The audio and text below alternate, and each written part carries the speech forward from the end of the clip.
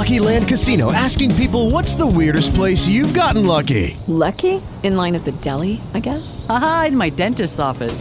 More than once, actually. Do I have to say? Yes, you do. In the car before my kids' PTA meeting. Really? Yes. Excuse me, what's the weirdest place you've gotten lucky? I never win and tell. Well, there you have it. You can get lucky anywhere, playing at LuckyLandSlots.com. Play for free right now. Are you feeling lucky? No purchase necessary. Void where prohibited by law. 18 plus. Terms and conditions apply. See website for details. Here we go. Talk shoes. Recorded live. Okay, so this is Friday evening, May 7th, 2010. We're about 4 minutes late starting because, once again, I'm having to use both my iPhone and the computer to be able to get the TalkShoe website working from the Denny's website. But tonight's topic is necromancy. And do we want to introduce ourselves around? We still don't have everybody, do we? Why? This one. Where did he go? Okay. Up here with her. Don't even point him with me. Up here. Okay. All right, Vivienne, Tina, Jason. Keep going, Jen. Okay. All right. So we had a speaker that we've been trying to get in for the longest time to do his own particular take on necromancy. And what we decided was that if we couldn't get him in, we were going to do the classical through modern version of necromancy, what most people think of as necromancy. So we're going to talk about that tonight, and hopefully that will give us a good basis to go from when we can finally get this gentleman in to give his presentation on necromancy so we know how it differs from what we ordinarily think of. This is one of my favorite topics. I actually wrote a book called On the Care and Feeding of Spirits a couple of years ago now.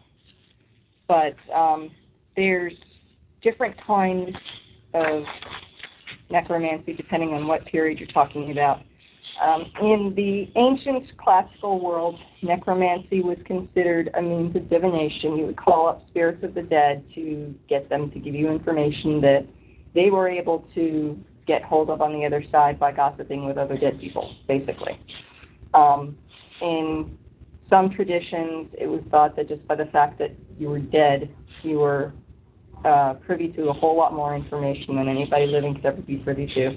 There basically wasn't anything that you couldn't know. There are other cultures who thought that just like people, a particular dead person is only going to have so much information, and you would call up particular kinds of people or a certain person to get certain information.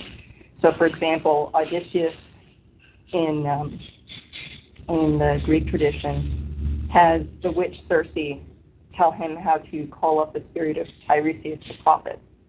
And he has to go to a particular cave to do it because that's where the door to the underworld is in the Greek tradition. The dead belong to a particular underworld and have to come up from that underworld. They're drawn by sacrifices of blood, and they're hungry for it.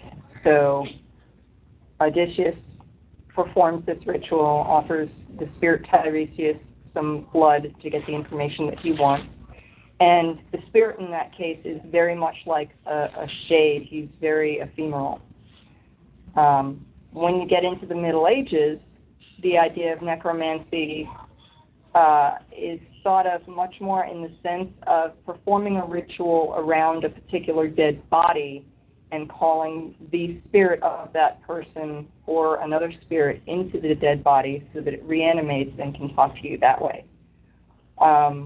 In the research that I was doing, it seems like that was only supposed to be for somebody who was newly dead, i.e. within the last 12 months.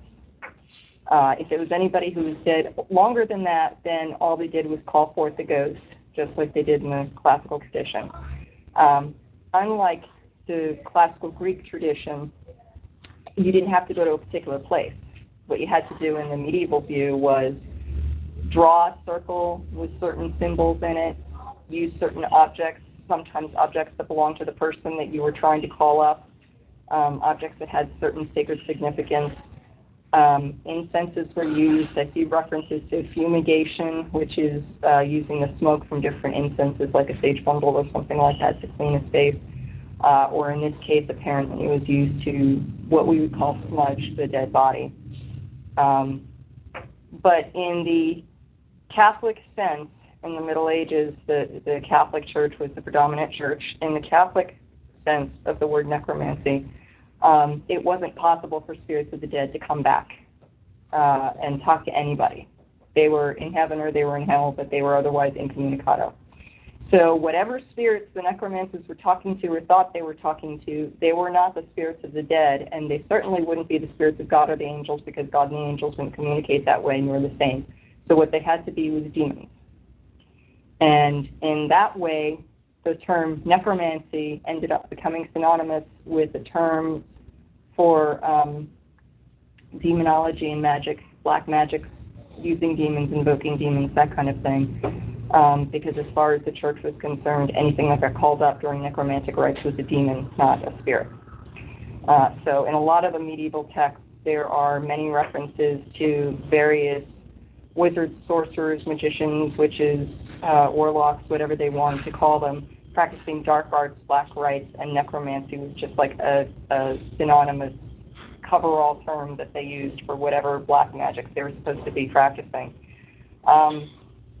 When they were actually trying to call up spirits of the dead as opposed to demon summoning, they did some rather unpleasant things, as with most things during the Middle Ages, like the practice of medicine, say. They did all sorts of superstitious, disgusting things just because they figured the more disgusting it was, the more likely it was to work, for whatever reason.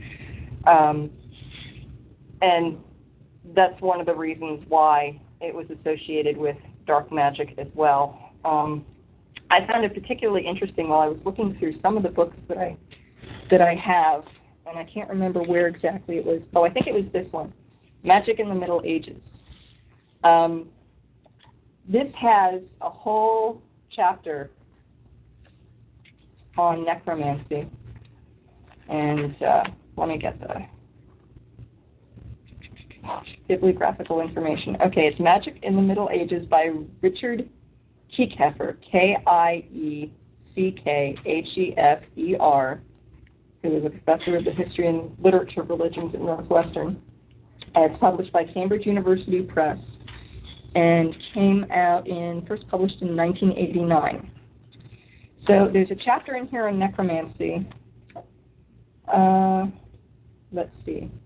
Oh, and even before we get to that, he does have a note that, in particular,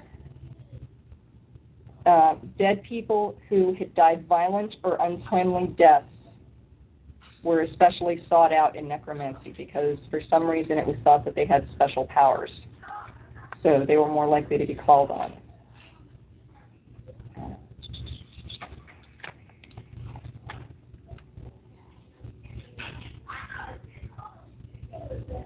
Okay, reasons to use necromancy. Intended to summon a demon who will impart unsurpassed mastery of all the arts and sciences without any effort on the part of the necromancer. This is one of those instances where it was supposed to be demon summoning as opposed to summoning the spirits of the dead, but a lot of things that we think of as typical Faustian bargains, like Faustus drawing a circle and calling up the demon, Mephistopheles. The things that Mephistopheles would give him and that Faustus discovered getting from him were typical things that magicians were supposed to call up demons to have them do for them. They weren't the sorts of things that you would ordinarily expect the spirits of the dead to be able to do for you if you're actually practicing necromancy, but what Faustus was practicing would have been considered necromancy because that's the way the church thought of it. So the reasons for necromancy in the Middle Ages tended to be the same reasons for calling up a demon. Magic typically fell into three categories. First, it's used to affect other people's minds and wills, to drive them mad, to inflame them to love or hatred, to gain their favor, or to constrain them to do or not to do some deed.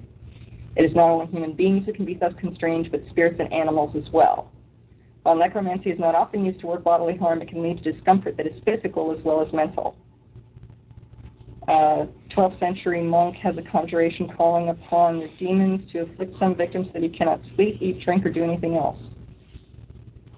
Second, the necromancer can create illusions. He can create the illusion of a boat or a horse, which will take him wherever he wishes to go. He can conjure forth an extravagant feast with banqueting and entertainment. Equally illusory is the use of necromancy to raise the dead. A consecrated ring placed on the hand or foot of a corpse will suffice to summon 6 demons in turn, each of whom will animate the body for 1 day so that it can rise up and speak. The same ring put on the finger of a living person will make him appear dead until it is removed. But again, that's supposed to be an illusion. And the third main purpose of necromancy is to discern secret things, whether past, present, or future. This is the divinatory necromancy. And again, that was more typical of, classical necromancy. You call forth the spirit of the dead to give you information and to tell you something about the future that they can see that you can't because they're dead and time works differently. But because the Catholic Church didn't believe you were actually talking to a spirit of the dead, they thought they were all demons. And so the magicians wouldn't necessarily call a spirit of the dead for divination in this fashion. They would summon a demon to give them information. I don't know if any of you ever read the Dresden Files, but he's actually done this on occasion. He calls up a demon and has to give them some piece of information, like a piece of his name. I think it's a piece of his name. He has several names that go into his full name, and anybody who gets all the pieces of his name and knows his full name would have power over him. So he doesn't like to do that often because he doesn't want to give away too many pieces of his name, but he'll call forth sometimes a demon to get information that he can't get any other way.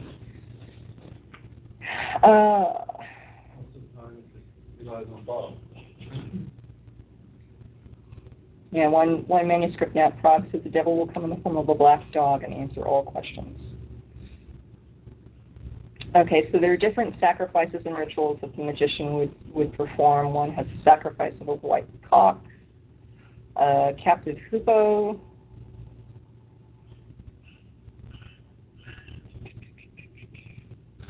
brain, tongue, and heart of a hoopoe, especially valuable for enchanters. Take a bat and sacrifice it with your right hand. With your left hand, draw blood from its head. It was widely believed that demons, like the ghosts of classical literature, can be enticed by blood, especially by human blood.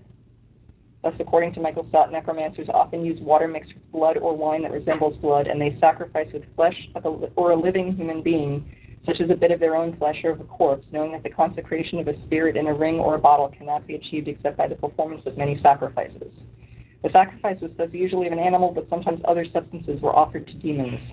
The necromancer might be required to scatter milk and honey in the air, or to place ashes, flour, salt, and other items in jars which would be placed within the magic circle. The Prague manuscript tells the magician to offer coal, bread, cheese, 3 shoe nails, barley, and salt as quote-unquote presents for the demons. This sounds very typical of some of the manuscripts that I've seen that are supposed to be black magic that were floating around in the 80s, grimoires and things like that had a lot of the classic medieval type stuff in it, coffin nails, graveyard dirt, all that kind of crap.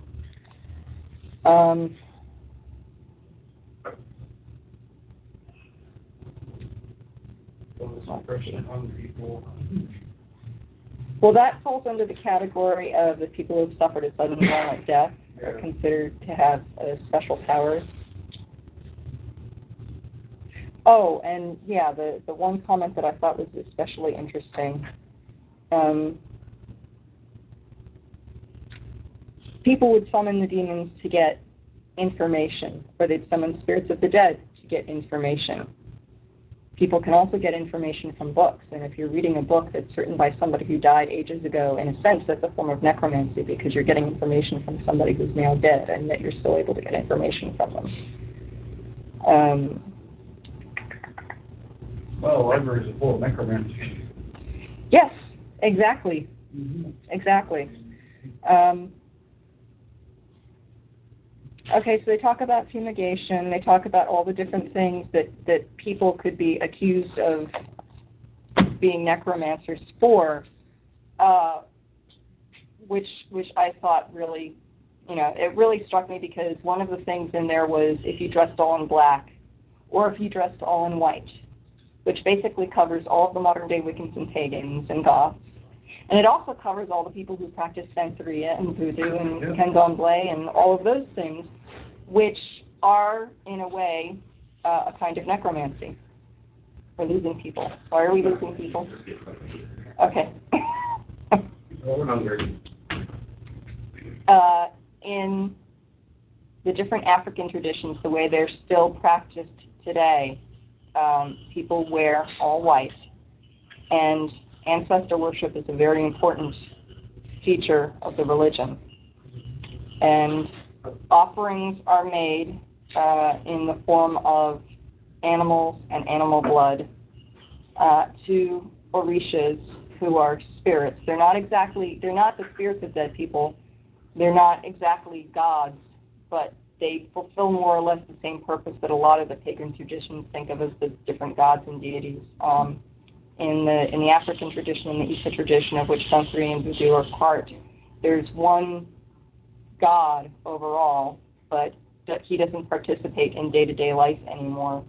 So the orishas participate with human beings in day-to-day life and work as mediaries to God. So that when practitioners are making offerings to those deities, that's their doorway, their connection to the divine that way, and to get sort of supernatural help. So they're doing a lot of the things that the necromancers in the Middle Ages were doing. They're contacting the spirits of the dead in the form of their ancestors, and they're also contacting what the Catholic Church would have considered demons during the Middle Ages. And yes, they dress all in white. But when we get into the modern era, we get into some more interesting views of necromancy. First of all, it's no longer considered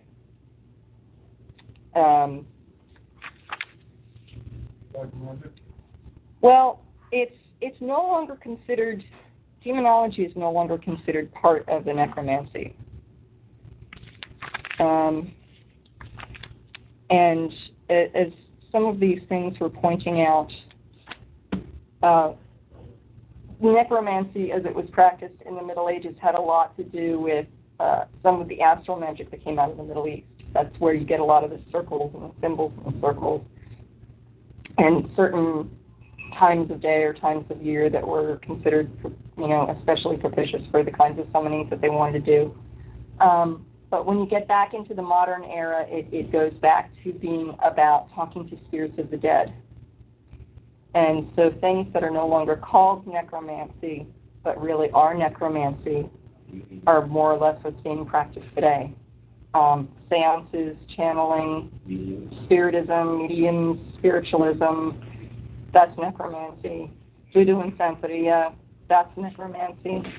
A lot of the goth practitioners and the vampire authors that have come out in the last 10, 20 years, they have their own brands of magic that they practice, of which magic dealing with death energies and the spirits of the dead is a big deal. So I've got two of the three in front of me. One is Constantinos, and he wrote the Gothic Grimoire. Yes. And that is 2002 from Llewellyn Publications. And there's a whole chapter in here at the end of the book about opening the gates to the underworld. The rite you're about to read may be used to literally grant you access to the underworld, to the mythical representation of the afterlife. There is a chance that if you choose to perform this rite, you too will not end up communicating with the dead. The goddess invoked might decide to share instead a glimpse of your own dark half in the form of a visible manifestation in your room of the goddess Erishkigal, and she will curiously look a lot like you do.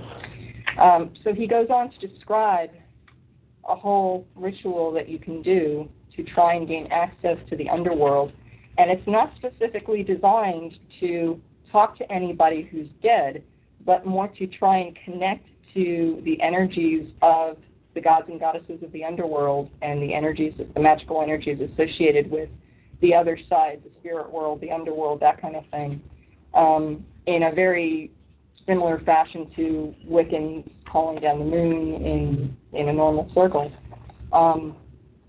Maybe with shamanism, they have a path where you have to deal with your shadow self, which is very much necromancy.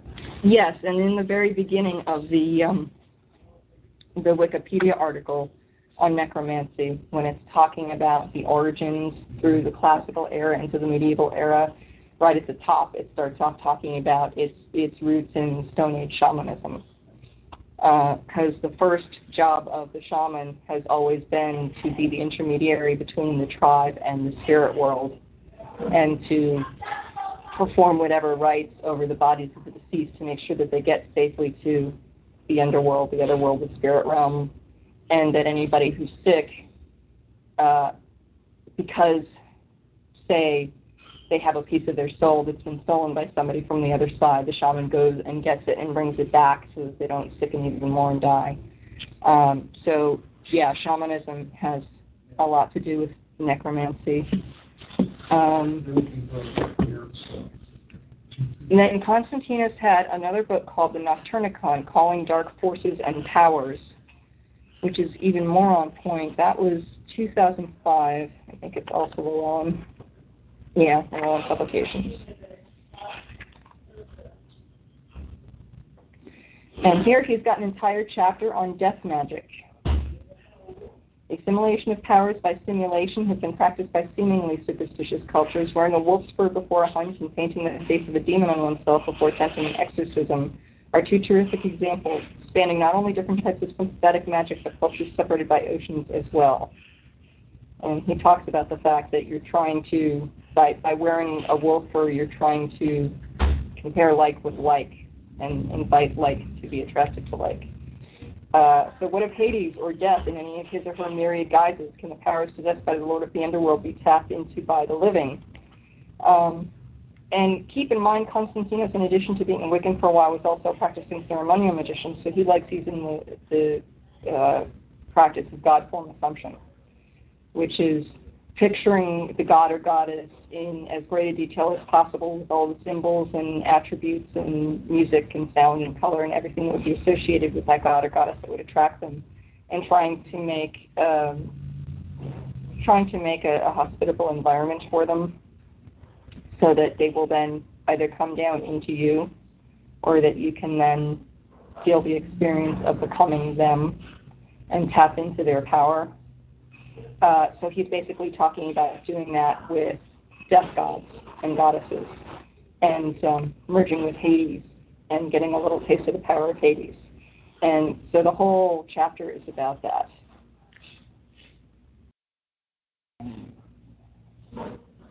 And then he talks about some of the reasons why you would want to use death energy and magic, the different things that you could do with it. And then he goes on to something called Dance of the Dead, which is dealing specifically with a very necromantic practice, dealing with a dead body if you have access to one, just being near it. It's something similar to what Layla Lindell talks about, which I will get to in a minute. And the second author is Michelle Belanger, who is probably best known for writing the Psychic Vampire Codex, but she wrote a book called Walking the Twilight Path, a Gothic Book of the Dead. And even though she doesn't use the term necromancy in the title, which is also by Llewellyn Publications, 2008, basically the entire book is a primer in necromancy. She talks about death and death energies generally, about rituals and altars and implements, different meditations that you can do to get yourself in touch with your own fear of death and your own life cycle and death as an energy around you. Yes, hello. Hi. How are you? All right. Kurt. Hi, I'm Vivienne. Nice to meet you. We've got this going on TalkShoe as a conference call and recording it for the archives, just so you know. Okay. No idea what you just said, but okay. It means you don't want to give out any personal information because it's recorded. So, for example, somebody almost gave away my address one meeting, and they're like,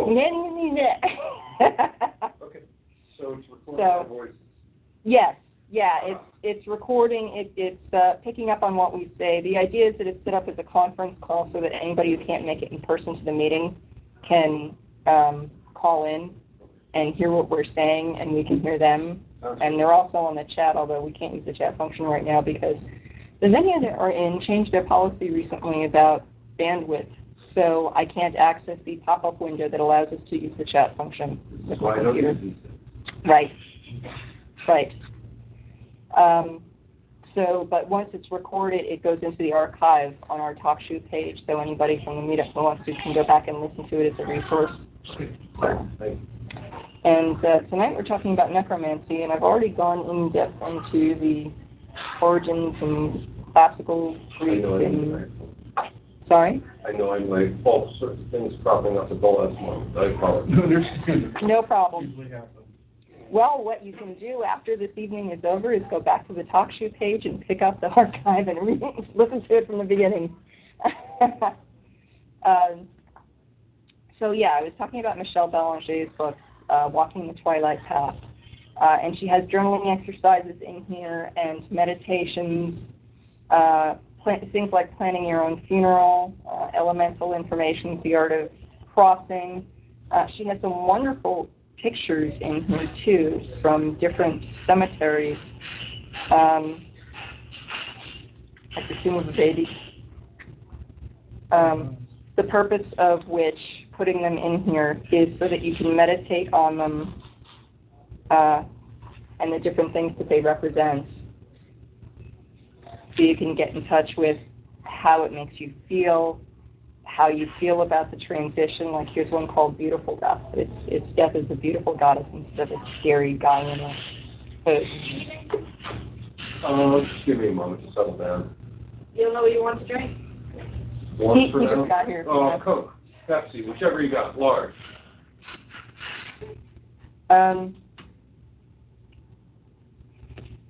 There's a gate on a tomb. The purpose of which in the art of cemeteries is all about the idea of being a gate to the underworld or a doorway between realms. What all of these modern books and modern approaches to necromancy have in common is that they see death energy as the energy of transition. It's not an ending. It's not just an ending. It's also a beginning. It's a doorway between worlds, not just the end of the road kind of thing. And our culture has such a tremendous fear and distaste for death that a lot of the discussions and a lot of the meditations in books like these have to deal with, say this, death is tragedy. You know, the sadness of death, the horror of having everything come to an end, all that kind of thing, the pain and the fear of our own mortality. And so they try to get you past all that so that you can actually work with the gods and goddesses of the underworld and spirits of death without being afraid of them, like they're going to try and kill you, because that's not what spirits of death do. Spirits of death do not try to kill you. Spirits of death are there for you when you're in an accident or suffer an illness where you're so badly damaged that you wouldn't want to go on living and end your suffering. So death is seen in these paths as a great friend and very misunderstood and very lonely and very sad for being misunderstood, which is Layla Wendell's big thing. But this book by Michelle Bélanger is, thank you, is really one long initiation path. It's the meditations and the rituals and the journaling and everything builds up to a shamanic exercise that she puts at the end. And there's various exercises throughout the book that could qualify as shamanic, but there's one in particular at the end of the book that just honestly makes me cringe, only because Yeah. Yeah, you know the one I'm talking about. In shamanic tradition, there's usually a point in the initiation of the shaman where they go through a death rebirth kind of ritual. In some traditions, like Native American traditions, it can be a vision quest kind of thing where the person goes out into the desert and they fast, they have no food or water. Sometimes they use hallucinogenic substances. They see their spirit animal or the totem animal comes, talks to them. Sometimes several animals over the course of the initiation come and talk to them, and those become their special guides in their shamanistic path. In other traditions, notably in the South American traditions, where the bat is one of the animals associated with shamanism, because they seem to be regenerative, shamans are actually buried. They're put down into a grave-sized pit that is covered over with a plank of wood or something, and they spend the night there. And one of the things that is supposed to happen to them while they're down in this pit, because technically, ritually, they are quote-unquote dead, is that all the spirits in the spirit realm can come to them and either get into a fight with them, try to help them, talk to them, or try and scare the crap out of them. And by the time everyone comes to get them the next morning and opens up the grave and pulls them out, they're completely changed. They're reborn as another person. They're reborn as the shaman, starting their new life, their new path. Debating food. So what Michelle Belanger does at the end of this book is describe a practice that she's basically been preparing you for throughout the course of the book, where you set up your tools and you get appropriate incenses, oils, and whatever else you want to use. Pick a particularly appropriate night and go through this ritual to get in touch with the energies of death the way you have been in some of the other exercises in the book. Except in this case, she says to invite all of these different energies and spirits from the other side to come and eat you, which gave me pause when I read it. Because come and literally battle you to death. No, because she makes absolutely no suggestion whatsoever that you should do battle with these things. She doesn't say have them come and try and fight you if they can. She says no, lie there passively and invite them to eat you. And then let them eat you. Let them completely eat you. Let them eat every last scrap of you. Let them eat every last scrap of your energy. And then when you wake up the next day, believe me, you'll be a completely different person. And I'm like, yeah, you will. And so, I love Michelle Belanger. I love everything that she's written that I've read. But that just made me go, you're telling people to what? I wouldn't do that. I would never do that. And I've been practicing for decades now. And I love working with the other side. I love the spirits on the other side. I've run across nasty things that I wouldn't want to spend any time with. And under no circumstances would even the things I like be allowed to come in and just, consume me. I'm sorry. I will share my body. I will share my spirit energy. I will not allow something to just eat me. And this is coming from somebody who's vampiric and who deals with vampires on the other side and who shares energy and energy goes back and forth both ways. But I will not just let something completely consume me. But there's a lot of really good stuff in that book. There's a lot of really interesting exercises. There's a lot of great methods for getting in touch with your own attitudes toward death and with the energies of death and various death deities and underworld deities. And finally, one of the most, I would have to say, in her own way, far out writers is Layla Wendell. She's the third one that I was talking about. Unfortunately, I don't have any of her books with me for anybody to look through. I have some of her articles, one of which is posted on the web, and another one of which is, or another series of which is at her website, which is westgatenecromantic.com. She's the only author of the three that actually refers to what she's doing as necromancy. And what she's doing is not specifically calling on the spirits of the dead. She's calling on the spirit of death himself. She sees death, the angel of death, as the angel Azrael, I think she calls him Azrael. Or the Grim Reaper, basically. Yeah, the Grim Reaper, which is one of the guises, one of the depictions, the artistic depictions. The angel of death is usually referred to as Uriel or Ariel, and Azrael is a variation on that name that happens to be the one that she prefers or that he's told her. So all of the writings that she has, while they sometimes deal with things similar to what Constantinos and Michel Belanger are talking about, with doing exercises that make you feel more at ease with death and the dead and death energies, in her mindset. Okay, I have one order.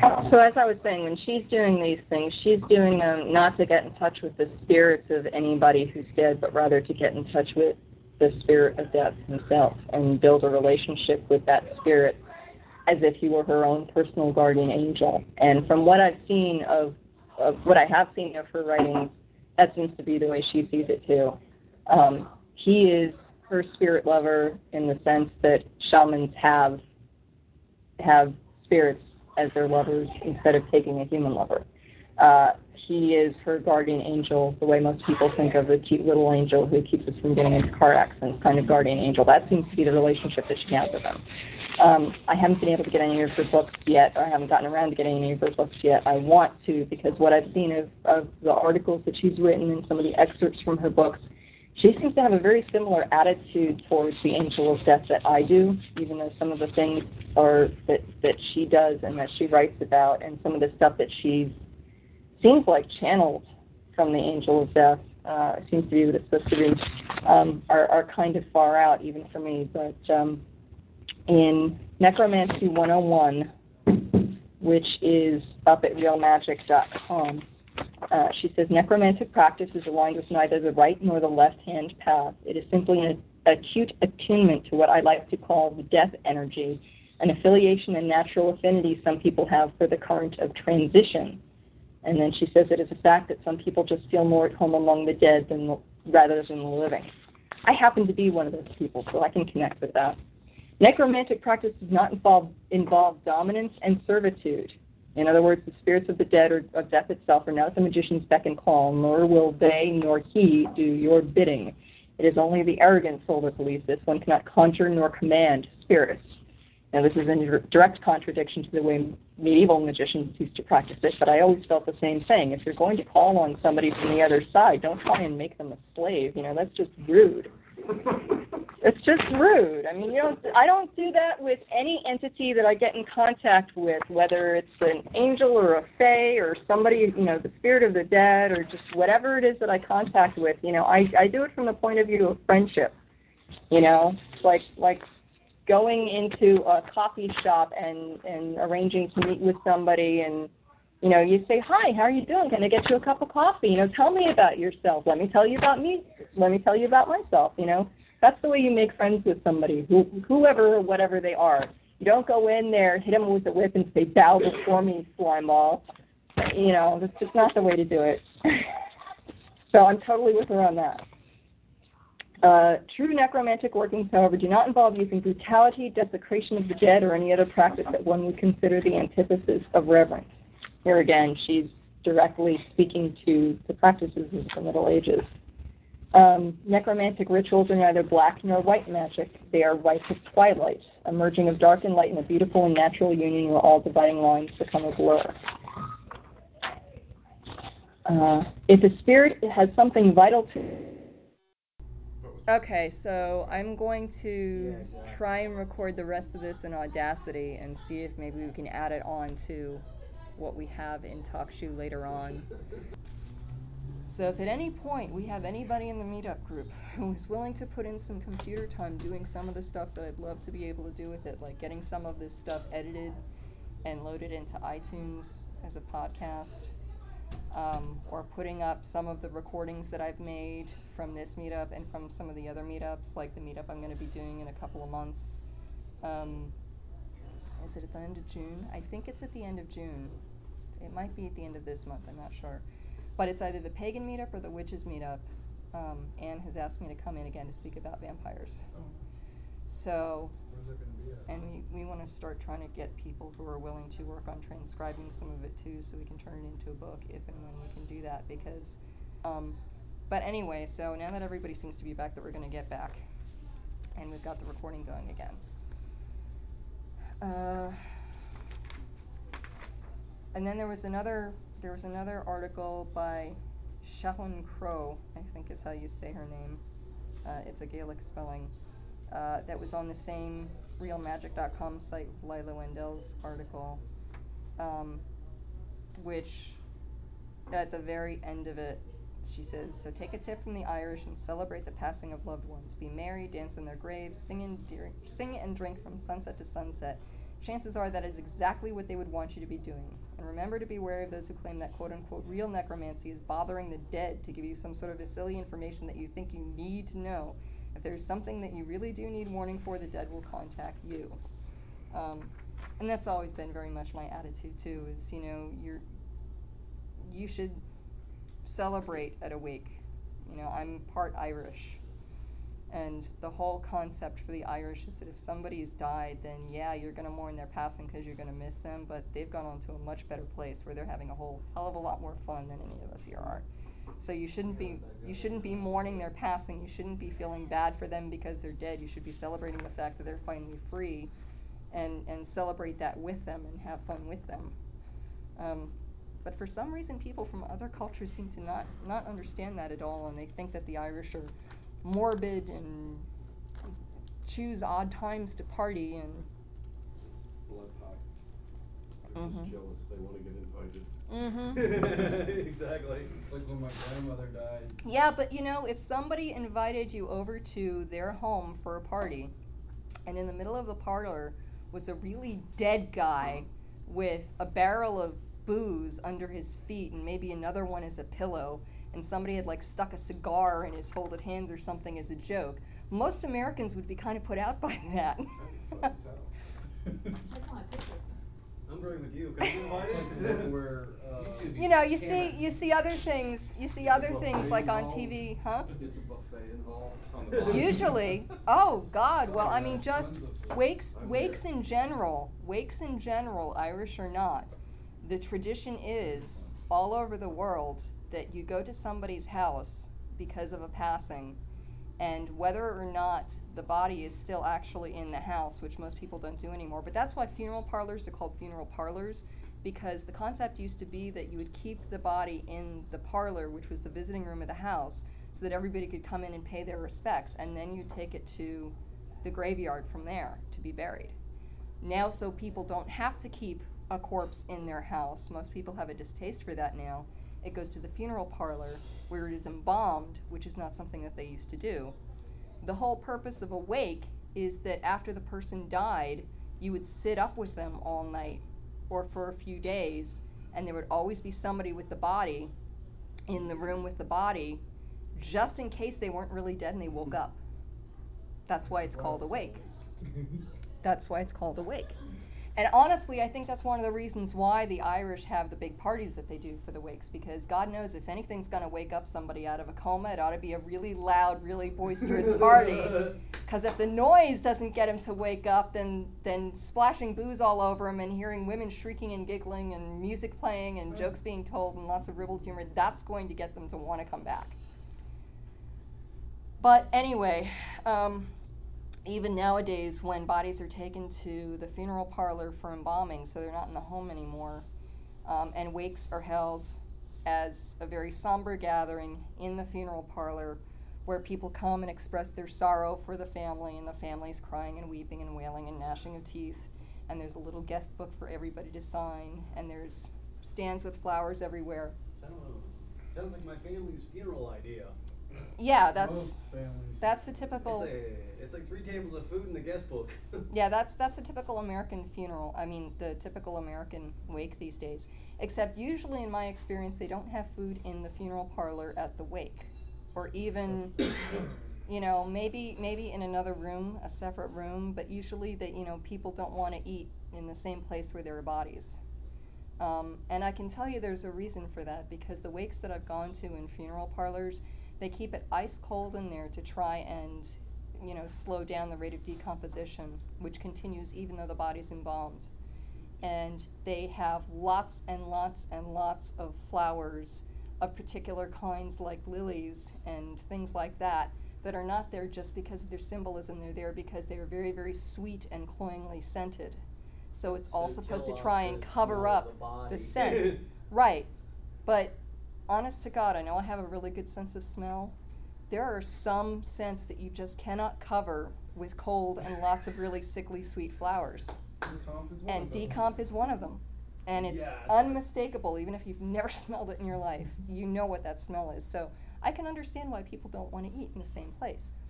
But what usually happens is after the wake and after the funeral, or somewhere before or after, people will go over to the house, the family's house, and they will have another gathering there. Sometimes it's just private for the family and people won't stay, but neighbors and friends will still come by with food. And the theory there is, number one, the family is going to be too bereaved to want to do anything like cook. So you bring food over for them. So you bring food over for them to do them a favor, to give them dinner already. To give them something to eat for the week. But also because they know that there's liable to be a lot of guests visiting in the house and possibly staying over as family comes in from out of town for the funeral. So they make extra food for them, so that's not another additional work burden and financial burden on the family, is to feed all the people that they have coming into their house. So even today, people still do that part of the tradition of the wake. Actually, what was one of my aunts up in North Florida when they did theirs. We did the funeral. We came back to the old style houses. 3 tables full of pies, cakes, your hams. It's like walk in there, it's just like, wow, hi. You see big family. Also leave whatever you don't eat, so they can eat it for the week. Right, and food is a very old and powerful magic. When you want to really show love for someone and caring for someone, you cook for them. Even if you don't actually feed them yourself, the whole gesture of making food for someone and giving it to them is a very, very old magic that revolves around the very, very ancient rules of hospitality. And a lot of magic has to do with food preparation and with the ingredients that you put into food. You've heard of the Scarborough Fare line, parsley, sage, rosemary, and thyme. Most people think of that as, just random herbs that are common in a lot of recipes. That's actually a medieval love spell. Those are ingredients for medieval love spell. And that's what a lot of love magic consisted of, was putting a certain combination of ingredients into the food that you were making for the person that you were in love with. And in addition, put in the energy, the magic energy that went with it. So when they say made with love, yeah, exactly what they meant. Yeah, they mean that there's actually a magic in it. There's an energy in the food. But also, I think when somebody dies and people don't know what to say and they don't know how to comfort someone, making food is a really simple, straightforward answer that everybody feels comfortable with. It gives them something to do, and it makes them feel like they're being useful and helpful. Well, not just to that, but a majority of the time, if your husband dies and your wife, you're mourning so much for him I don't really feel like going to the kitchen to cook. Yeah, exactly. Yeah, that's what I was saying earlier. Even if the gathering at the house afterwards is just for family and the neighbors and friends don't stay, they'll still come by and they'll drop off food, not just to help feed the guests, but just because they figure the family is going to be too bereaved to want to cook. So you're actually bringing food over so that they have something to eat for the week, so that they're not like living off of takeout and frozen food and all that kind of thing. And that's even in this day and age when most people don't, like, on a regular basis go over to each other's houses and bring home cooked food because hardly anybody cooks anymore. You find that for wakes and funerals, when somebody dies, all of a sudden everybody's a cook, you know, and they don't just like bring over they don't just like bring over a deli platter from the grocery store or something, you know. They'll cook a casserole, you know, and that's like classic too. Particularly, it's a casserole, some kind of casserole, some kind of lasagna in a casserole dish, Actually, no. In my or some kind of tradition, pie. We don't call each other, but the day we have a funeral, everybody's coming out of the woodwork. It's like, okay, Yep. wait a minute, I haven't seen you in 10 years. Yeah. Like the uncle from this brother, this is like. Oh, when my nephew died last August, usually it's my mother's or my father's job to call family on their respective sides and let them know that somebody's passed away. But because it was their grandchild, I didn't feel like they should have to do that. So I got my father's sister's number from him so I could call her. And I hadn't spoken to her in years. I've spoken to her very rarely over the years because she's out in the West Coast and she's a very taciturn individual. So we don't really keep in touch. And I remember the first words out of her mouth when I called her and I told her who it was, because she didn't recognize my voice, and then I told her and she didn't make a connection to the name at first, and I'm like, your brother Guy's daughter? And she's like, who died?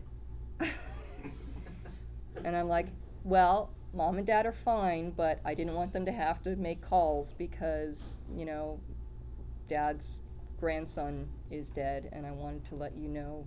And she's like, who? And I said, my sister Helen's son, your brother's grandson, is died. And she's like, well, what happened? And I'm like, he killed himself. And she says, well, what would he go and do a silly thing like that for? I don't know. Just listen. My aunt is a very odd person.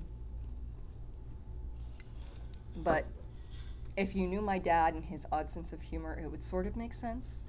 I mean, she's weird in like her own way, but it kind of makes sense how they go together. But anyway, it's like she just knew for me to be calling out of the blue, there's only one reason for it, and that's somebody's dead. And I find that's the case in so many families. When some family member hears from some other family member that they barely know, and they hear from them from out of the blue, It's like, what do you want? it's like, you know, what's going on? Why are you calling? It's like, well, you know, so-and-so passed away. And it's like, okay, that explains why I'm hearing from this person. Yeah. Yeah, it's our family, actually. It's like my family up in North Florida is like that. When my grandmother passed, she passed of cancer. I was actually at the hospital the night she passed, but she wasn't going to go. She refused to go. She's like, I'm staying and getting better.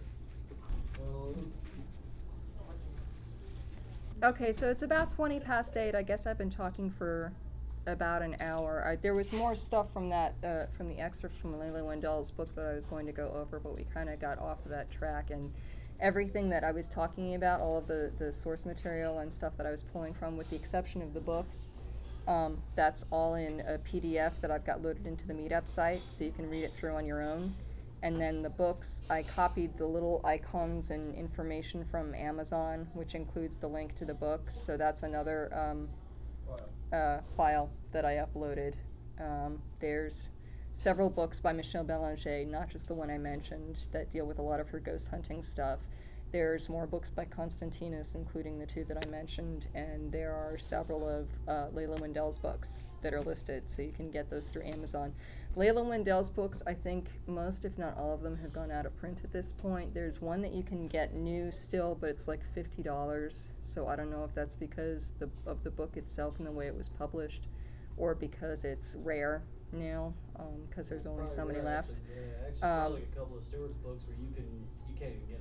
Yes, but the difference is that it's kind of a similar situation with her other books, at least that I know of. Most of her other books are either out of print and unavailable completely, or you can still buy them used from the various people who are putting them up from the used book websites and stuff.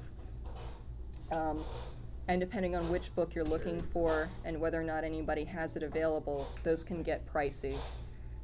Some of them are the usual inexpensive prices for used books, but others, because they're hard to get hold of, are fairly pricey. But you can still at least go to the Amazon website and look up the book and see if there's anybody there who's offered it for sale.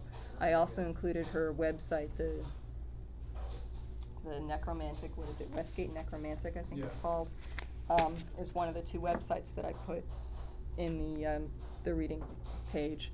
So you can go to her website, and I think they have several of her books available, even some of the ones that are out of print and not available at Amazon, but I think they're limited on what they have available now, too. Isn't that the one handwritten at the top of the page? Yeah, when my grandmother passed, she wasn't going to leave. Which is ironic because at the hospital she was at, she was already seeing a lot of past relatives in doorways. And she was telling the doctors all this, going, oh yeah, I'm seeing this and this. Yeah, that's common. They get close to death and they're at that borderline and they can see through to the other side. It's like, even through her life, she's always had sight, but it's come and go. Yeah. And when she's telling the doctors what she's seeing, they're like, oh, it's just the meds, it's nothing. And she was telling my dad. Yeah, they also say that light at the end of the tunnel is just your brain firing random neurons as it dies. Yeah. Well, doctors are lovely, aren't they? My dad's like, yeah, she's just seen a whole bunch of stuff. She's hallucinating. I'm like, well, what exactly is she claiming to see? And so dead people. Yeah. Gee, I wonder why at the moment of death, you know, when she's on the verge of dying, she would suddenly start hallucinating, of all things, dead people. Yeah. So I went up there the next day, and we had talked about death and astraling and all sorts of stuff throughout my life because I had that connection. So when she told me about it, I'm like, you know they're real. You know what they are. Why are you? Because the doctor's an idiot. You know? So I actually had to walk her through the light to get her to pass. And the day I did that, I also showed her how to change her form when she passes. Which we had talked about throughout our life, how you could make astral bodies and stuff, and she wasn't sure exactly what I was talking about. Well, since she was so close, she could actually see my astral form. So so she could see what you looked like, yeah. So I jumped out of my body next to her, so I was sitting on the chair next to her. I had my wife at the time watch the door, so no one came in, but what the hell? You know, and I was holding her hand. I jumped out, made a form, and then changed it. And she's like, wait, who's the guy? I'm like, so I slowed it down and showed her a couple times. I'm like, now this is all you have to do. Right. And then I showed her how to make an avatar, and then I told her to just put her spirit in it. That reminds me, actually it reminds me of 2 things, but what I just got reminded of from what you were saying about avatars and working with them like that, there's another book that I totally forgot to bring or even mention, but it's a book by Starhawk, who wrote Spiral Circle, called The Pagan Book of Living and Dying. And I bought that book when my friend Willa's husband, Carl, was dying, because I thought I'd have a chance to read it over the Thanksgiving weekend to help him through the transition. He actually died the night that I saw him, the last night that I saw him, before I even left. He died like half an hour after I left. But that is a really excellent book. It deals with how to deal with somebody who's not dead yet but who's dying, and it talks about the different stages of grief, and it talks about how people, you know, want to be close to someone when they're dying, and as the person gets closer to death, they actually are cutting all their ties, so they drift further and further away from this world and reality, and they don't really want to be bothered and that kind of thing. And she gives a number of exercises that you can do with someone as they're dying, or if they have a terminal illness or something like that, one of which is masks, trying different masks, things like that, like you were talking about doing in the astral. So that's another really good book that people could look into, too. That's dealing with the death current. It's not specifically calling on the spirits of the dead, the people who are already dead, but it's very much working with death energies and the spirit of death for somebody who's about to go through that transition. But my mother did something very similar for her grandmother when she was a little girl, when she was like Clara's age, I think 13 or 14, something like that. She went over to her grandmother's house. Her grandmother was dying. My mother's aunt had been staying with her, watching over her sickbed for days with very little or no sleep because she was by her bedside 24/7, taking care of her all night. So when my mother got there, she said, "I'm so glad you're here. I need a break. Can you sit with her for a little while I go get showered and take a nap?"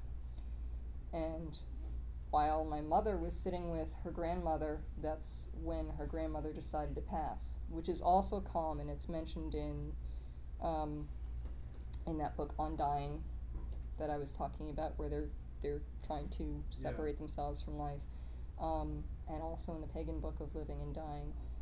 When somebody's passing, a lot of times they'll pass while the person who's been staying by their bedside 24/7 is out of the room. It's like that person leaves, and they take that as their opportunity to escape, kind of thing.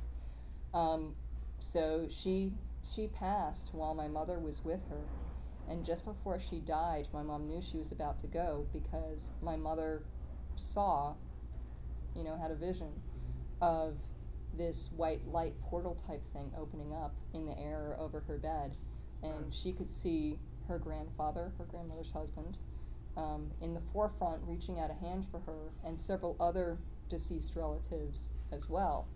And she realized that they had come to help her grandmother pass over to the other side, and she could sense that her grandmother was afraid of death, of the transition. So she was holding her hand, trying to encourage her to go over the other side, trying to encourage her to take her husband's hand, all that kind of thing, and she helped her pass over into the light, and her grandmother died.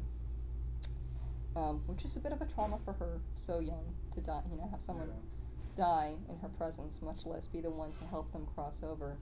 And she didn't tell me this until I was, I think, close to 30, and she told me one night in one of our marathon talking sessions that we have when I come home for the holidays, and we stay up until like 3 in the morning watching old movies and having some champagne for whatever the holiday it is, and just start talking about anything and everything. And she was telling me this, and she was in tears by the time she finished telling me, because apparently she hadn't told anyone that her whole life, because she was so ashamed. She thought she'd done something wrong. She thought, being raised Catholic as she was, that it was like this kind of witchcraft, dark magic kind of thing that she shouldn't have done, and she felt ashamed of doing that her whole life. And here I am thinking, oh my God, my mother has a resonance with the same kind of magics and the same kind of energy that I do, and we're probably supposed to be doing the same damn job, and she's been hiding from it all her life, Pretty much. Feeling bad for doing what she did.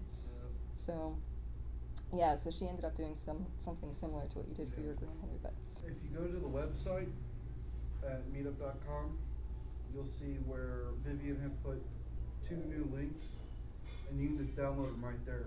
The Necromancy file is a PDF. It's like 22 pages long. And then you've got right below that, or right above it, depending on the order it came in, is the book list she was telling you about.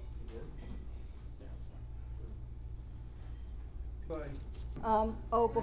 Before I forget, and you were talking about death energies and spirits of the underworld and that sort of thing, the one in voodoo that most people are most familiar with is Belle Samedi, who is pictured generally as a skull with sunglasses, one eye of which has been knocked out. It's the same kind of idea as Odin. They've got one eye on the real world and the other eye on the spirit world, one eye on the physical, one eye on the spiritual. And he's got a top hat. Nice. And these are from New Orleans. They are in the colors and patterns of Belle Samedi, which actually has a lot as a spirit in common with Oya, who is the queen of the cemeteries in the Santeria tradition. So it's purple and black, which are Oya's colors, and it's in patterns of 9, alternating 9 stones of each color. 9 is the number of the ancestors in almost all the Ifa traditions, whether it's Voodoo, Santeria, whatever. And for anybody who is interested,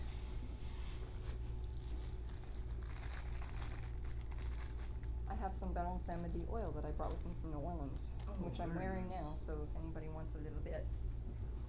It's strong, it's got patchouli in it, so that's a lot. The first time I smelled this, number one, I was amazed at how good it smells for something that's supposed to be associated with a death spirit.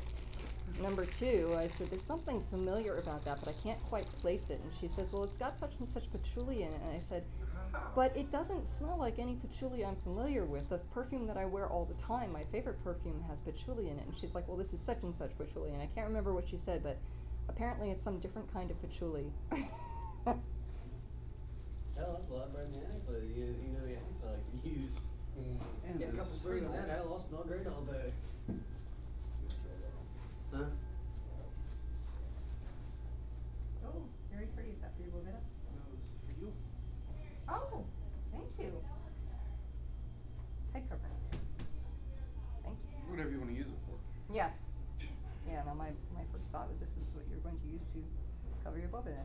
A Boveda in the Santorian tradition is a place for the ancestors. So the simplest Boveda, you put out a white cloth and you set out 9 glasses of water for your ancestors to refresh themselves from.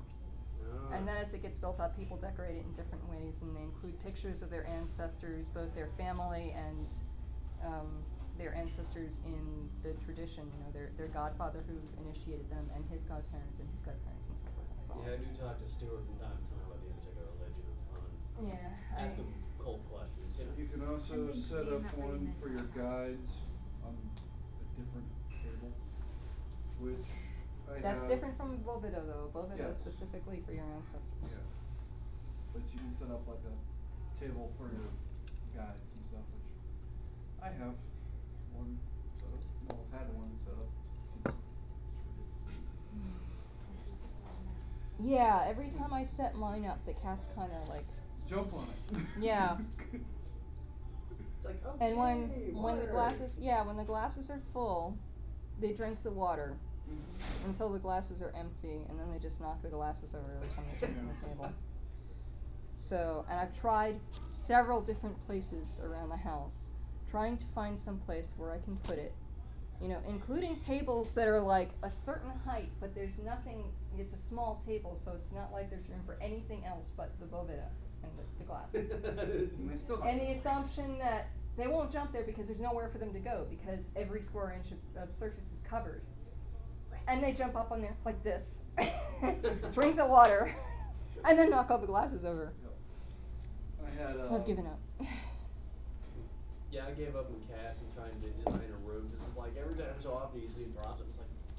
Yeah, no, I haven't given up on my cats. I can never give up on my cats. Unfortunately, I had to give up on the Boveda from my ancestors, which I think they understand. Yeah. That's why the altar's not in the bedroom. I don't have Bovedas in this book because I had not yet started practicing Santeria. I had not been initiated into it when I wrote this book. So there isn't a whole lot about the Santerian tradition in here. Eventually, I hope to expand it, and I'm thinking more and more about trying to start doing that soon. Again, my neck is an issue, but there's a lot that I really want to write, and a lot of the stuff that I was looking up tonight and digging up, I thought in an expanded version I'll probably go into detail about the whole history of necromantic practice. But what it is right now, what it was originally, was a handbook for working with spirits. Not just spirits of the dead, but any kind of spirit you want to work with. And it's a very simple how-to, what are spirits and why to work with them, precautions to take, protecting yourself. And then I've got a whole series of practical exercises on psychic self-defense and shielding, how to know you're ready to work with spirits, how to test different spirits to find out what kind of thing they are and whether they are what they say they are, evocation, invocation, feeding, and then some rituals from Wicca like drawing down the moon and sun, and from ceremonial magic like God form assumption, and creating a spirit, which is basically it's the chaos magic practice of creating a servitor. Except, again, at the time, I wasn't as familiar with chaos magic, and I was going by another Wiccan book that I'd read about creating your own astral familiar. And that was kind of the concept that I was going with. But the big difference between this and creating a servitor or an astral familiar like the other book I read is that all of the books that I read, when they talk about making a spirit like that, they talk about putting a limit to its life. Either setting a time limit for it to exist, or dispersing its energy when it's done whatever it is you want to do. And for the same reasons that I don't condone calling up a spirit like you can order it around and command it, I don't think it's right to create something just to destroy it later. Any more than you would give birth to a child and then say, okay, I'm going to kill you in 10 years. You know. If you're going to take the time to That's create it, I you just might as well cringe nurture it. at the thought, you know, you create something, yeah, it might be your creation, you're responsible for it, yeah, you're responsible for it, so you want to make sure when you create it in a certain way, you know, so that it's going to be a nice spirit and not go around doing nasty, naughty things. But I don't think anybody has the right to bring a being into existence in whatever form, on whatever level, and then destroy it like you're some sort of a god. You know? That's Once. what they have doctors for. Yeah. Right. They create, then they kill. Yeah, but they don't. They don't. They're getting to the point where they can create artificial life, but they haven't quite gotten there yet. They can't create a bacteria or a virus out of nothing. What they can do is take things that exist and then make changes to their genetic structure so that what results is something new that we haven't seen before. But they can't create life out of nothing yet. Very, very close. Yeah, that's why I'm saying yet. They haven't gotten there yet, but they've been working on it for a long time and they are getting The close. problem with this is that it is so primitive, whatever they're going to build, that the moment they let it out of it, whatever little environment they made for it, something is going to eat it. Well, that's the nature of life. Nature, tooth and claw. Yes. Red and tooth and claw. That's the cycle, you know. It's eat or be eaten. There's things out there that are bigger than you, and they're always going to get you. And in our case, we're at the top of the food chain, except we're not, because ultimately it's bacteria and viruses that get us too. Not just in the sense that they kill us, although sometimes they can infect us and do cause our deaths, but that whatever finally causes us to die, even if it's just disintegrating from old age because our bodies have made so many copies of the cells over and over and over again that there are just too many mistakes and we fall apart and disintegrate into nothing, the bacteria in the soil are going to break us down into our respective chemicals. Yeah, circle of life. Yes, exactly. Energy is always recycled. Matter is neither created nor destroyed, it just changes form. And that, in the end, is what the death energy is all about. It's this transition from one thing to another. You know, it's a release of energy into something else, into some other form. You know, whether you're an atheist and you believe that it just gets released into the ether and there's no consciousness or personality that exists, or whether you believe that the consciousness stays and just is transformed from your physical body into, you know, some sort of spirit plane. It's not like anything actually dies or is destroyed, it just changes its form, The way changes it's kind of been energy. in my family is that we basically just don't die. Whatever kills us is just bizarro stuff. Or we just keep going until we make too many copies of ourselves and disintegrate.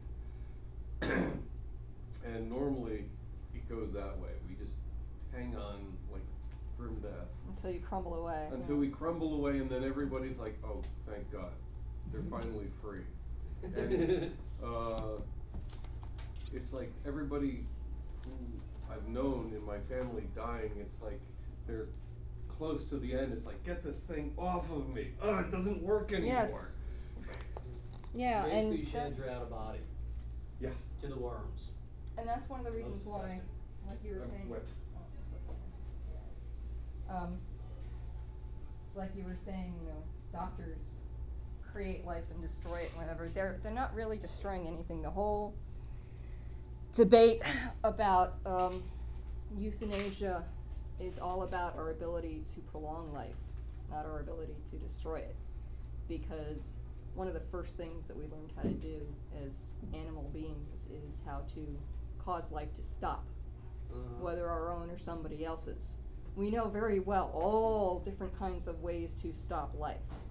The question is, now that we've gotten to the point where we can hold death off for as long as we are able to do it, in all kinds of circumstances where we didn't used to have any control over it. We're now faced with life being prolonged to the point where it's worth living.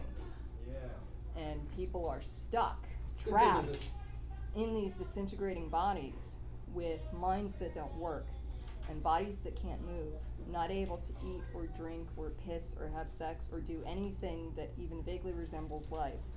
They're just lying there plugged into a machine that's doing their breathing for them, that's beating their heart for them, you know, and it's way past time to let them go.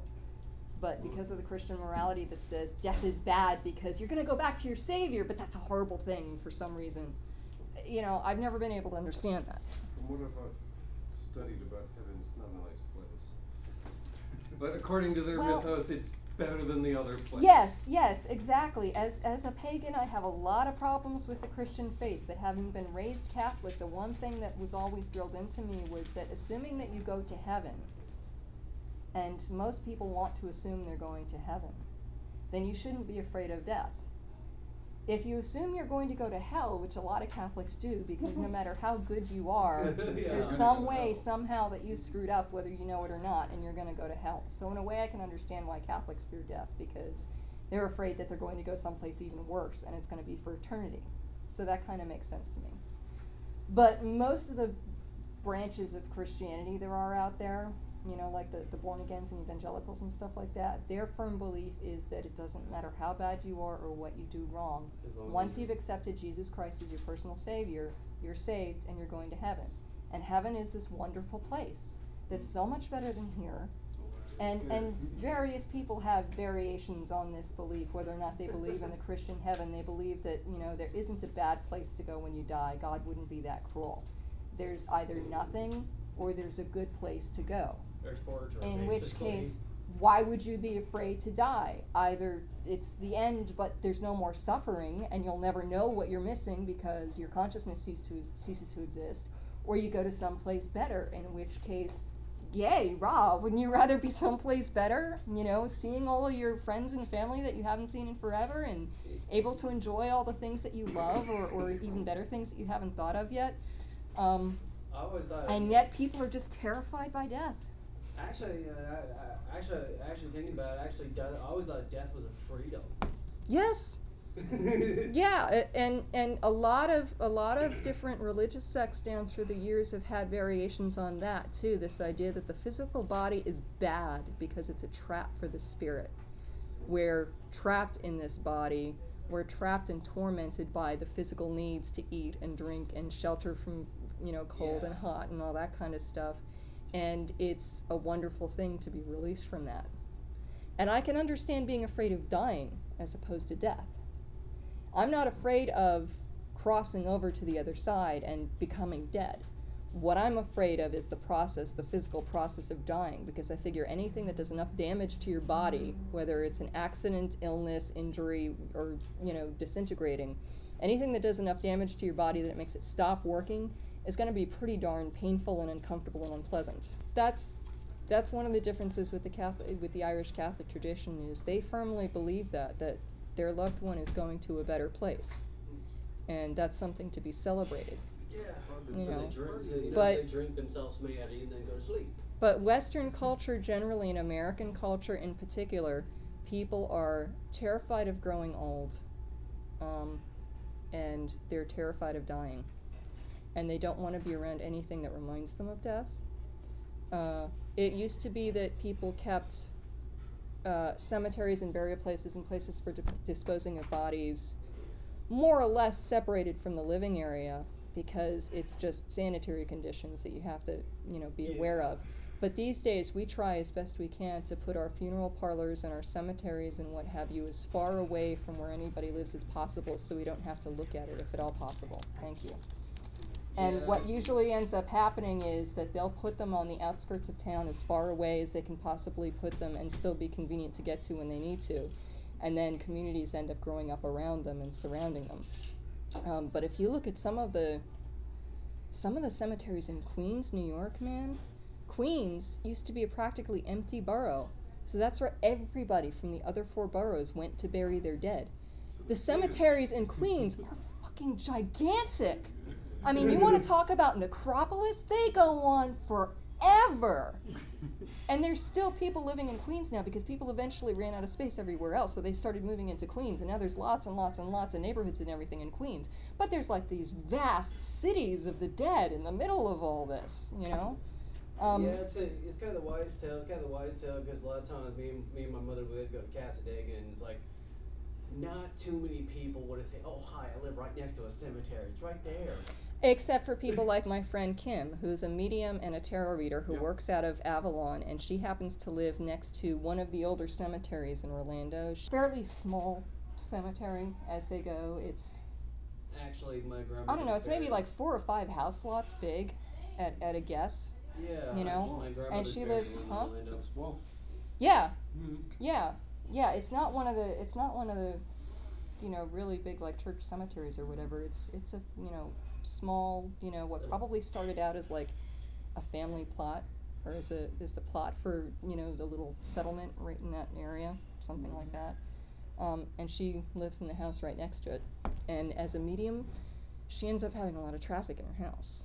But as a medium, that's fine for her. You know, she enjoys their company. You know. Yeah, you know, especially when they don't sleep and they just come and go. Well, that's the one annoyance, is that when she's at home in bed trying to sleep and somebody suddenly walks through her bedroom or is standing at the foot of her bed, she has to tell them, you know, this isn't acceptable. You know, this is my time. This is private time. This is my time. I'm trying to sleep. You know, leave me alone. Come back some other time. You know, but for the most part, it's just like she'll be standing in her kitchen and she'll look out the window and she can see people wandering around in the cemetery, you know, that aren't really there. And, yeah. You know. It's time to reverse that classic line when they show up at the foot of the bed. Get out. Yes. Don't come in. Get out. Yes. Where I used to live in Castleberry, right at the end of the road, there's a decent, well, medium-sized cemetery. Well, the kids in the neighborhood used to use that as a cut-through to get to the road back there. I never did, because I saw what was in the cemetery. And, well, one day, one of my middle school friends happened to live right off the side road. I went over to his house and ended up bringing home a list of attachments. And from then on, everyone knew where I lived. So it was non-stop traffic in my bedroom. Oh, can I tell a really cool bit of trivia? Go ahead. I told my parents this once while I was visiting with them, and my father just started laughing and laughing and laughing as I just kept going and going. And I'm like, "What? What's so funny? What's so funny?" He's like, "You just gave your mother a whole new set of superstitions to be worried about." And it was all about why we do the things we do at funerals. Why widows wear widows' weeds, widows' black with a veil over their face. Yeah. Why a body, which at the time used to be waked out of the house, like we were talking about, would go out the back door instead of the front. Why you'd cover the windows, or not the windows, the mirrors with a black cloth. And why, once you took the body out the back door, you take a very winding route to the cemetery.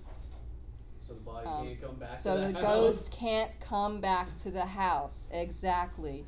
You take the corpse out the back door instead of the front to try and confuse the ghost, so they're going out an unfamiliar way. Then you take them on this very roundabout, confusing way, and they did this in New Orleans too. I mean, New Orleans, it's like the cemetery is there or there, but you don't want to go straight there. So you get the horse-drawn carriage with the black plumes and everything, and you do it this way and over and that way, and you'd go, I don't know, 3 or 4 miles back and forth before you finally showed up at the cemetery. You'd have everybody dress in black. You'd have everybody dress in black, not just the widow, so that the ghost wouldn't know who was who and which one to follow. Yeah. And you'd have all the women, in particular the widow, wear veils so he couldn't recognize her face. And then everybody would leave, and they wouldn't go straight back to the house. They'd like go to the pub or go to somebody else's house first or whatever. Exactly. And this was all so the ghost could not follow you home. But that doesn't work if you just happen to show up at the cemetery and some stranger just decides to follow you home because he knows you can see him. Yeah. Yeah. So, from the age of like 6 on, I had a busy room. And it got to the point to where there were some nights where I could sleep just fine, no problems. Then there was nights where I get this really dark presence. Where, no, that was different. These reading like different electromagnetic frequencies disrupt them.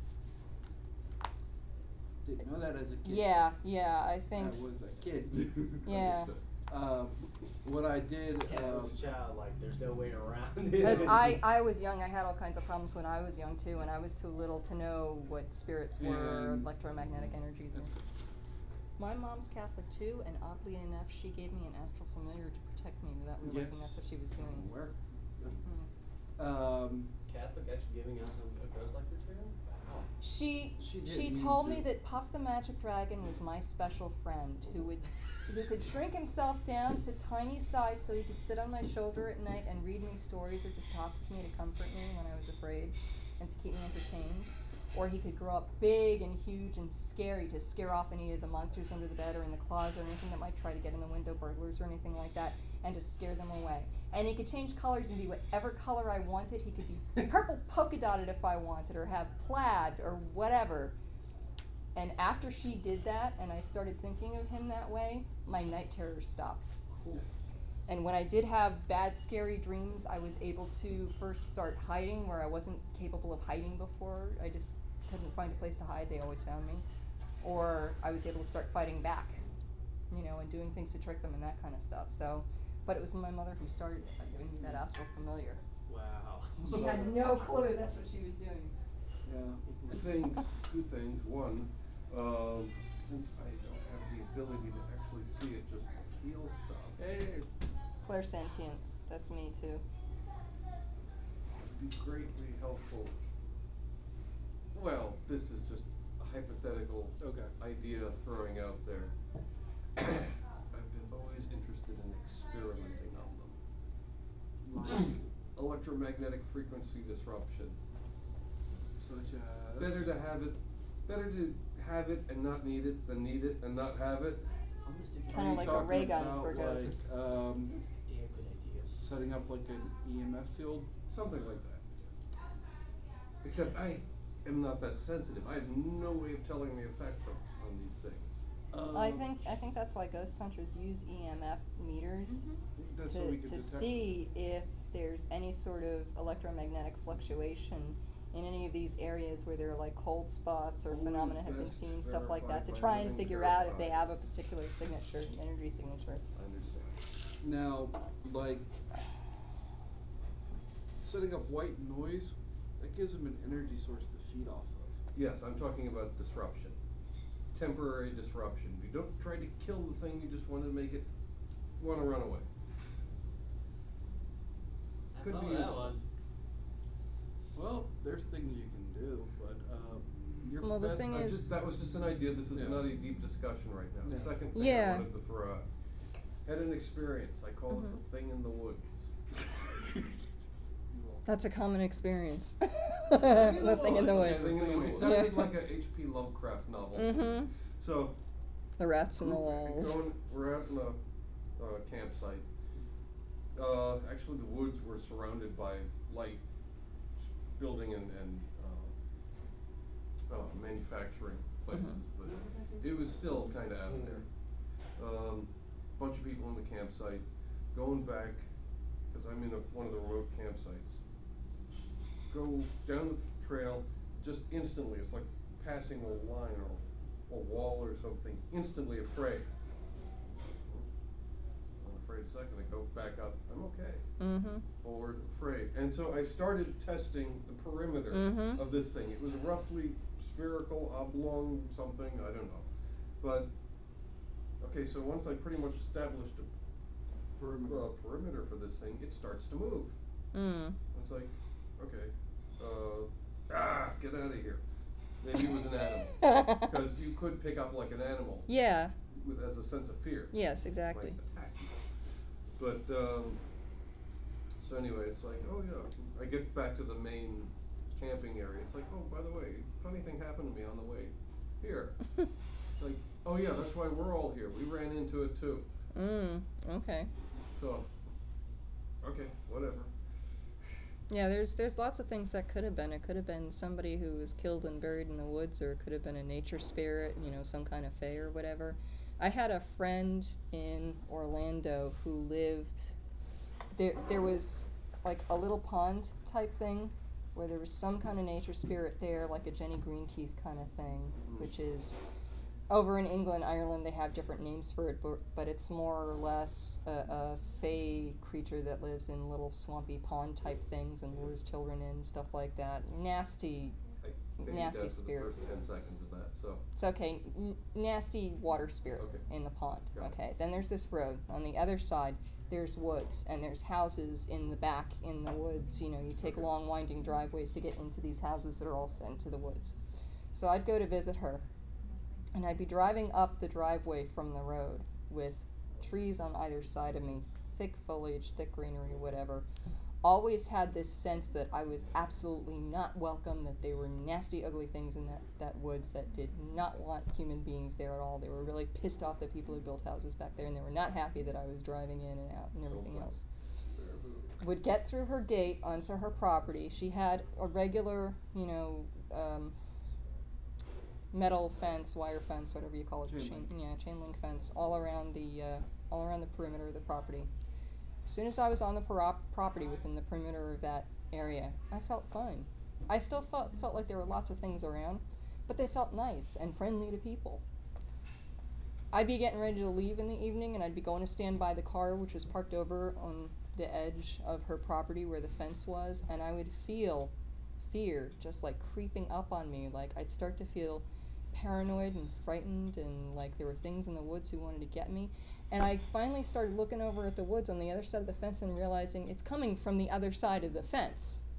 You know, whatever it is that's negative in these woods, she's managed to keep it out with her fence perimeter. And she would tell me that she would take her kids out at various times during their childhood and walk the bounds of the property with them while she reset the wards. Now in England, they used to call that beating the bounds. They'd take the kids around to show them where the boundaries of all the properties were so that they would get it in their heads. And she basically did the same thing with her kids, showing them where the boundaries of the property were so that the things on the other side of the fence wouldn't be screwing with them. Right. And yeah, and that thing in the pond was one of the biggest ones of all. That was a nasty creature, but even we came to terms after a while. And the things that used to scare the hell out of me on the other side of that fence, once I realized that they were trapped on the other side of the fence and they couldn't really do anything because they couldn't come over to me, and when I was in my car driving back, it's like they could make me feel afraid, but they couldn't really do anything to me. I started using that as a learning exercise, you know, trying all the different shielding things that I'd ever learned to see if I could make the fear go away and see if I could get them to stop affecting me. I can understand why they're pissed, though. I mean, if you were an intelligent deer, you wouldn't be worried about the humans shooting you. You'd be worried about taking over your habitat. Right. So. Right, and the fact that, you know, you come into somebody's backyard that used to be, you know, where you go grazing, and you want to go grazing on their flowers and nice yummy things that they planted for you, and they start throwing rocks at you or shooting you with BB guns and crap like that because you're an annoyance, a nuisance to them. Yeah. Well, but what you're talking about is not dissimilar to what they were already trying to do back in the Middle Ages. That was the whole purpose for drawing the circle with the magic symbols in it. They were trying to trap the spirit. They were trying to use the right words and techniques to call the spirit forth from wherever it was, to pull the energy where they wanted it to go, just like somebody throws a light switch to get the electricity to go where they want it to go. And then they use the circle to keep it trapped, you know, so that they would be protected from it while they did whatever it was they needed to do. And while it was in that circle until they released it, it was supposed to be trapped and stay put. And how did that work out for them? Well, in some instances, it supposedly worked very well, but of course, you have all kinds of scary stories that were constantly being told to try and discourage people from doing it.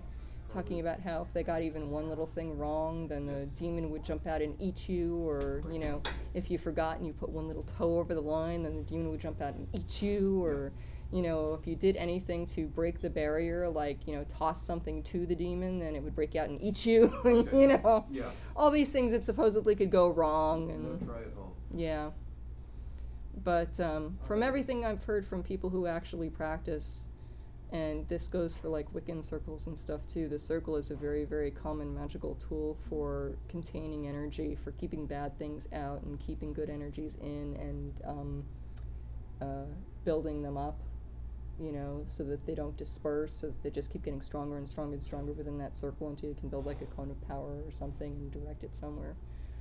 I was saying before, I was mentioning the capture, contain, electromagnetic weapon or whatever, and you backed up like 10 feet. I didn't mean to offend you. No, you didn't offend me. I'm just thinking, wait a minute, you're playing with ghosts? I'm getting over No, I have not played. This is theoretical. Okay, we've cleared this. Yeah. Now, the first practical hoop that you're going to have to jump through is to figure out exactly what kind of energy force a spirit is.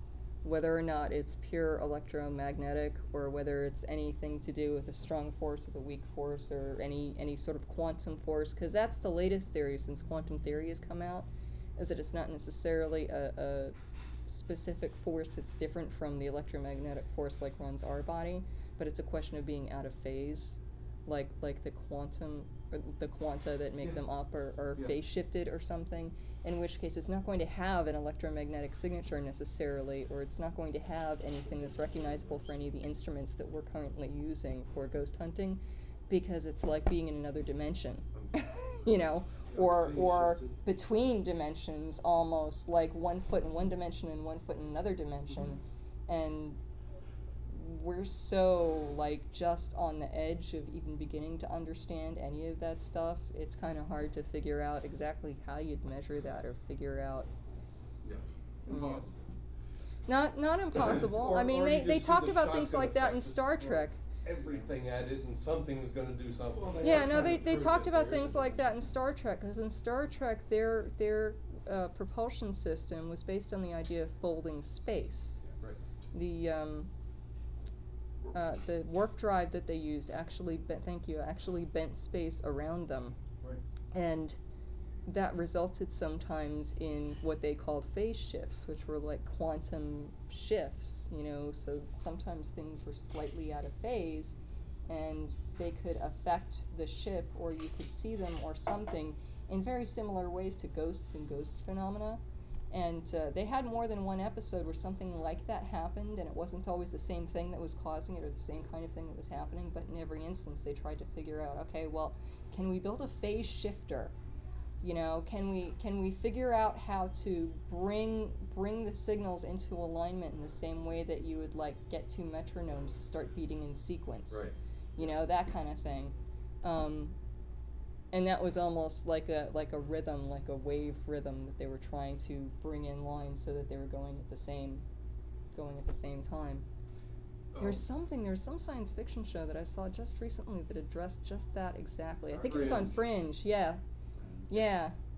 An alternate reality, and the wave function for the reality is very similar to our wave function for reality, but it's just slightly off because it's like started half a beat ahead or something.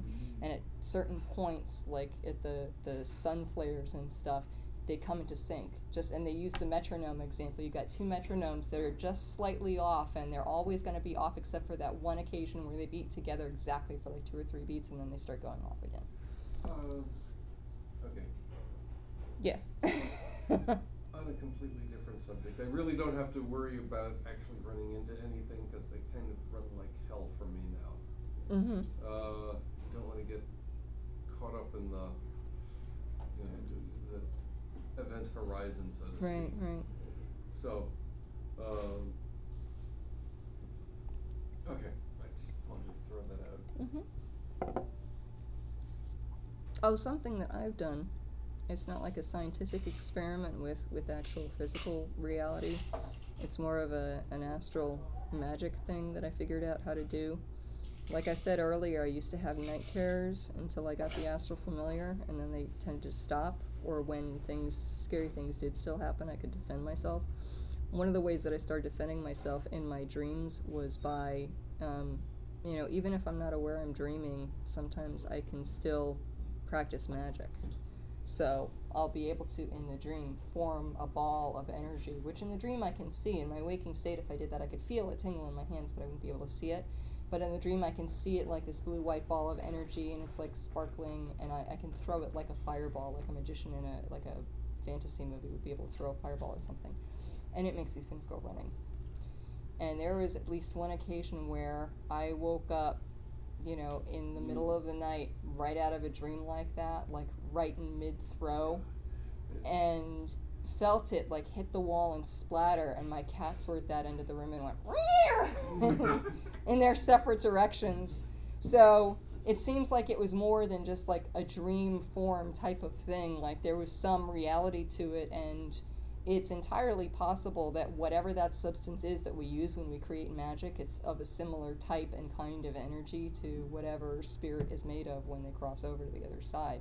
That may be why magic circles can affect them. It may be why, a magic orb of energy could affect them if you threw it at them. That might be the sort of thing that would disrupt it.